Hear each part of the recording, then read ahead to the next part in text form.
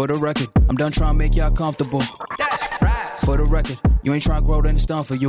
That's right. For the record, lab on me going all the way. All the way. For the record, ain't trying to link, no time to waste. Stop calling. For the record, for the record, for the record, for the record, for the record, for the record,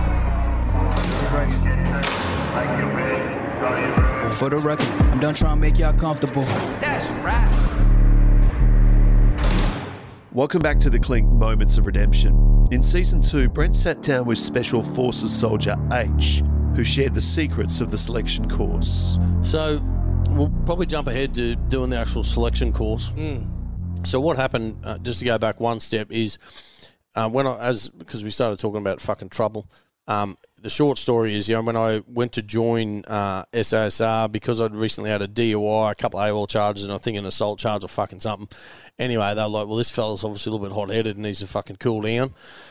So they said, look, apply in another year or so, or words to that effect. Now, in that time, a trip come up to go overseas. I can't remember where it was. It might have been Hawaii or Rifle Company Butterworth. And whenever those trips come up, because the selection course is there every year. So if you get put on even overseas deployment or some other junket for 6 months somewhere, you always fucking jump at that and then come back and do what you were going to do. Yep. So anyway, that happened. And then by the time I come back, which is now, we're in 1997-ish, and a mate said, sort of tipped me off that they're going to raise another full-time Special Forces unit, being a commando unit down in Sydney. And look, I can't, exactly remember, why. I certainly remember a couple of things, as in why I chose that path then. It was like, I just thought it'd be better and fresher being something new. It'd be really fucking pioneerish, as in we're starting something from scratch. And just the couple of good contacts I had, as in sources, so to speak, I had some really good positive things to say. Like, this is fucking supportive of what you want. Yeah, so to get into something at the sort of ground, Yep. even though SASR is, a fantastic fucking unit, they've been around, and because this is, well before 9/11, no one was really doing much. So it was like, why go to Perth? And to be honest, I didn't want to fucking live on the other side of the world. And whereas this unit was being raised in Sydney, Eastern Seaboard, I was like, I'll give this a crack. It just was a bit more exciting, knowing that I could go there, and then if I wanted to, I could still then, go to Perth. How many would be selected for that special? So we call us the fucking 0.01% club. Yeah. So basically, and I've ran the actual selection course, so I have got a very, very good idea of what I know what the fuck goes on behind the scenes, is what I'm trying to say. What happens is we'll get so across the Australian Defence Force, so all Navy, Army, Air Force, we'll get 300 or so applicants a year generally. Right across. Yep. Okay, so they're cut down to be legitimate applicants, as in that they tick all the right boxes, right? And then so far as just look at it, we're really looking at paperwork. Essentially, that's what's landing on someone's desk. Then out of that 300 odd, we start, because we only have a manageable figure, and there'll be things that we find in that paperwork or through phone interviews that we can just cross some fucking guy out for, or now guy or girl. So then we generally get off the bus, and we have like a little reserve group. So we need that number that steps off the bus to be like literally exactly 100 or 120. Pending, and this is after your 300 selections being reduced? Yep. Okay. So now we've got, that's called, the paper board or paper cut, or any words to that effect, because, like I said, you might talk to them on the phone, might not even bother. So now, on the actual day, the start day of the fucking race, as in selection, so to speak, when the bus pulls up with them all on it, there'll be about 100, 120. That's our aim and mark, because we know what the attrition rate is. And then essentially you'll go through, the selection course, which, varies so much in shape and size over the years and it's all relevant. So just to explain that a little bit, what I mean is when you join any of these units, and every special ops fucking unit in the world pretty well does this, the first thing that occurs, so when I refer to getting off the bus, and when you hear this term selection course, the first thing that occurs is an extremely fucking intense period of time. Now, that period of time can be 5 days, can be 15 days, it can be 21 days. And what happens there, so to bring out, to find out fucking how much gumption a guy's got, there's a few things that you do to them, and it's fucking really simple, but it's not. There's also a lot of mastery behind it.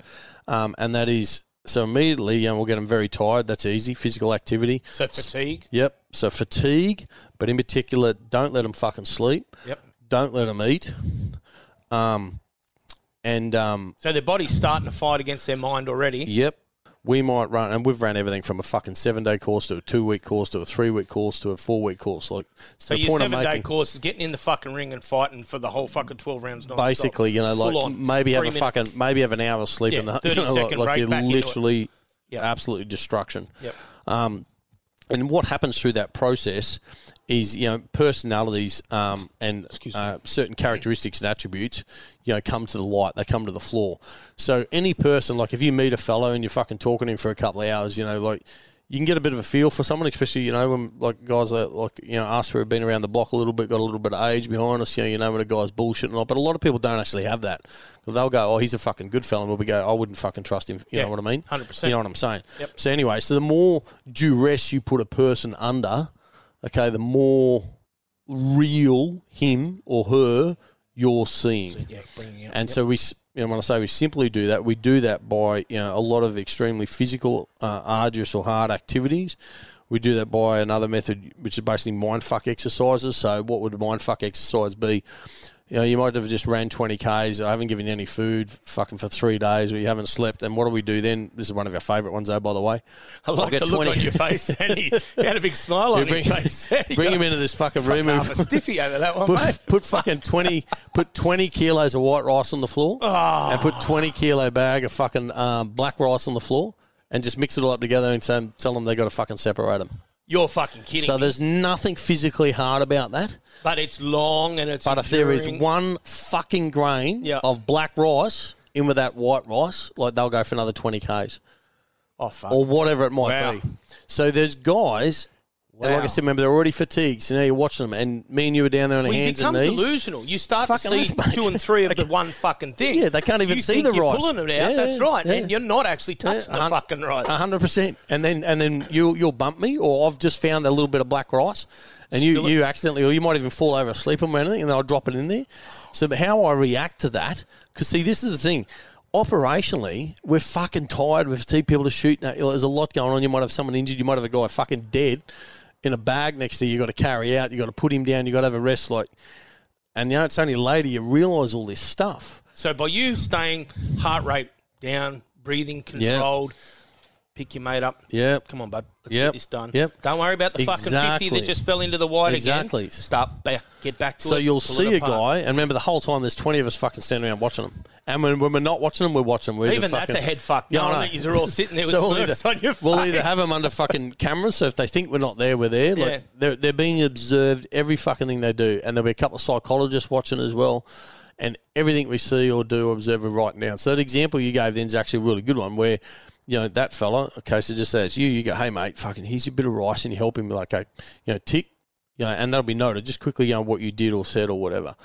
But the other guy might go, for fuck's sake, mate, and he might try and whisper it under his breath, but he's like having a go at him. It's like, it's not that guy's fault necessarily, and even if it is, it's like if you see footy players, right? When someone makes a fucking mistake. Hands up. What do they fucking all do? They go over and fucking give him a good game, tap him on the ass, go, it's all right, mate, don't fucking worry about it. I told this to my son just recently because he asked the question, why is that guy that just cost them the game, Dad, with 3 minutes to go, why is he getting a pat on the fucking back? And I said, because that's about acceptance and moving forward. Exactly. We don't dwell on it. We don't they're brothers, they're buddies. Mate, it's all good. He's put his hand up. He's accepted it. Team's accepted it. Continue moving forward. Let's win the fucking game. And same as boxers, and this is where the whole psychology, and see, I love the whole sociology, fucking psychology, the small team dynamics. So when you see boxers, there's another fucking good example. Everyone thinks boxers are fucking arrogant and full of themselves. You can't go into that boxing ring with any, fucking element whatsoever of doubt. You know what I mean? So where they're all just so pepped up. It's like you think of us getting on a Black Hawk. So I know, there's 10 of us on that fucking Black Hawk. We're flying in. There's 30 or 40 guys on the other end waiting to fucking kill us.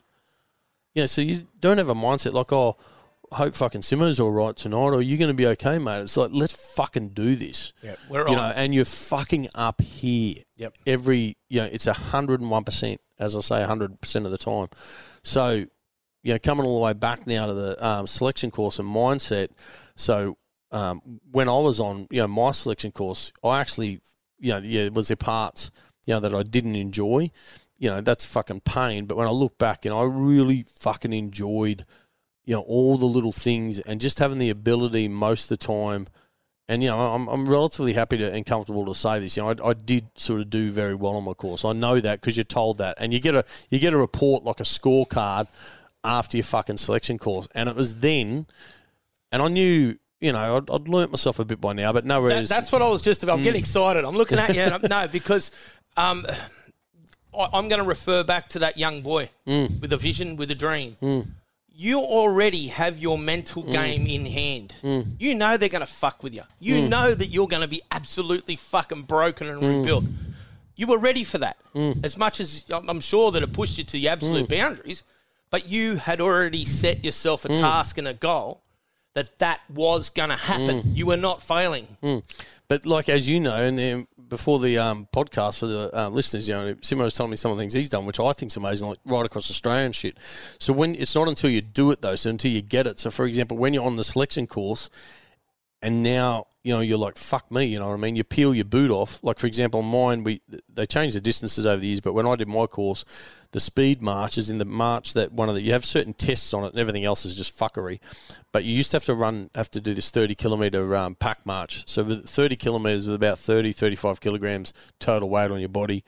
And I think it was under fucking 4 or 5 hours. I can't remember, to be honest. So what's that a pace for people out there that... Well, with a 6 minute, yeah, 5.5? With a fucking pack on, you got to be covering, I think 7, 8 fucking kilometres or something per hour, whatever it was. And so 8. I might have fucked that up, but anyway, 7.5, 8. I'll work it out. I'll text it to you later. Anyway, when I came in, and me and my buddy, we were fucking neck to neck, and we were kind of helping each other, as you do. And you don't do that much on selection. I never knew this. I'd only met this fella a couple of weeks before selection, and we bounced into each other, literally training up in the fucking hills one day. What are you doing? And you're all like, what are you doing? I'm doing selection. Yeah, so am I. And then we just started walking together, and we got along really well. Anyway, I come across the line first. He was a couple of metres behind me, so I consider us both coming across first. But see, when you do something like that and you're the first fucking guy across, and you peel your boot off and just fucking like pour fucking blood out of it and see the whole skin of your feet, but you didn't even feel or see any of that. I think that's, for me, when the coin starts to drop that, and they're putting you under a bit of additional scrutiny. They're like, fuck, how good is this guy? And then later, and I know all this now because later when I ran it, I'd be like, if you're doing really well, this is where there's a fine art to fucking, when guys ask me for advice, when they do selection, it's like, if you do really, really well, like if you look like you're a bit of a gun on there, then I'm going to fucking load you up more. Oh, obviously. Like, okay, you're getting a bit cocky, you know what I mean? Let's see how far you can go. Because we want to see what you're actually worth. So the fucking key...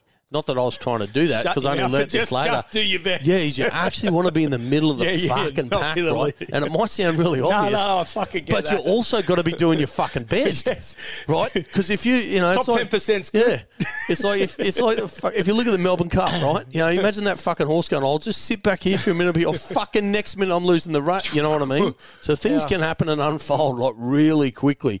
So to sort of, and like I said, I didn't really realise this. Like, I knew just to basically shut my fucking mouth and do the best I could. But when I started to finish a few things first, and, I was standing there, I was quite fucking proud. Not cocky, but I was quite proud there. And then I realised, like, I was starting to get a bit of heat. Like, it's like, who's this fucking... who's he think he is? Yeah. And then next minute, the next thing you're doing, you're fucking giving extra weight or something. So there's no... it's not like then it becomes... You can't escape the fact that you have this and natural like I said, talent. There's so much fucking scrutiny on you.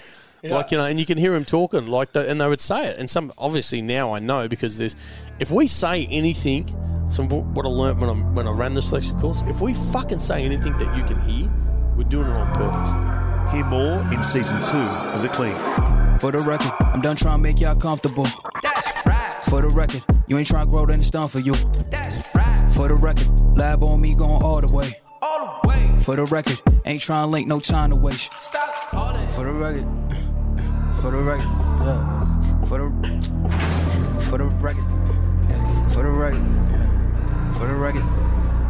the record,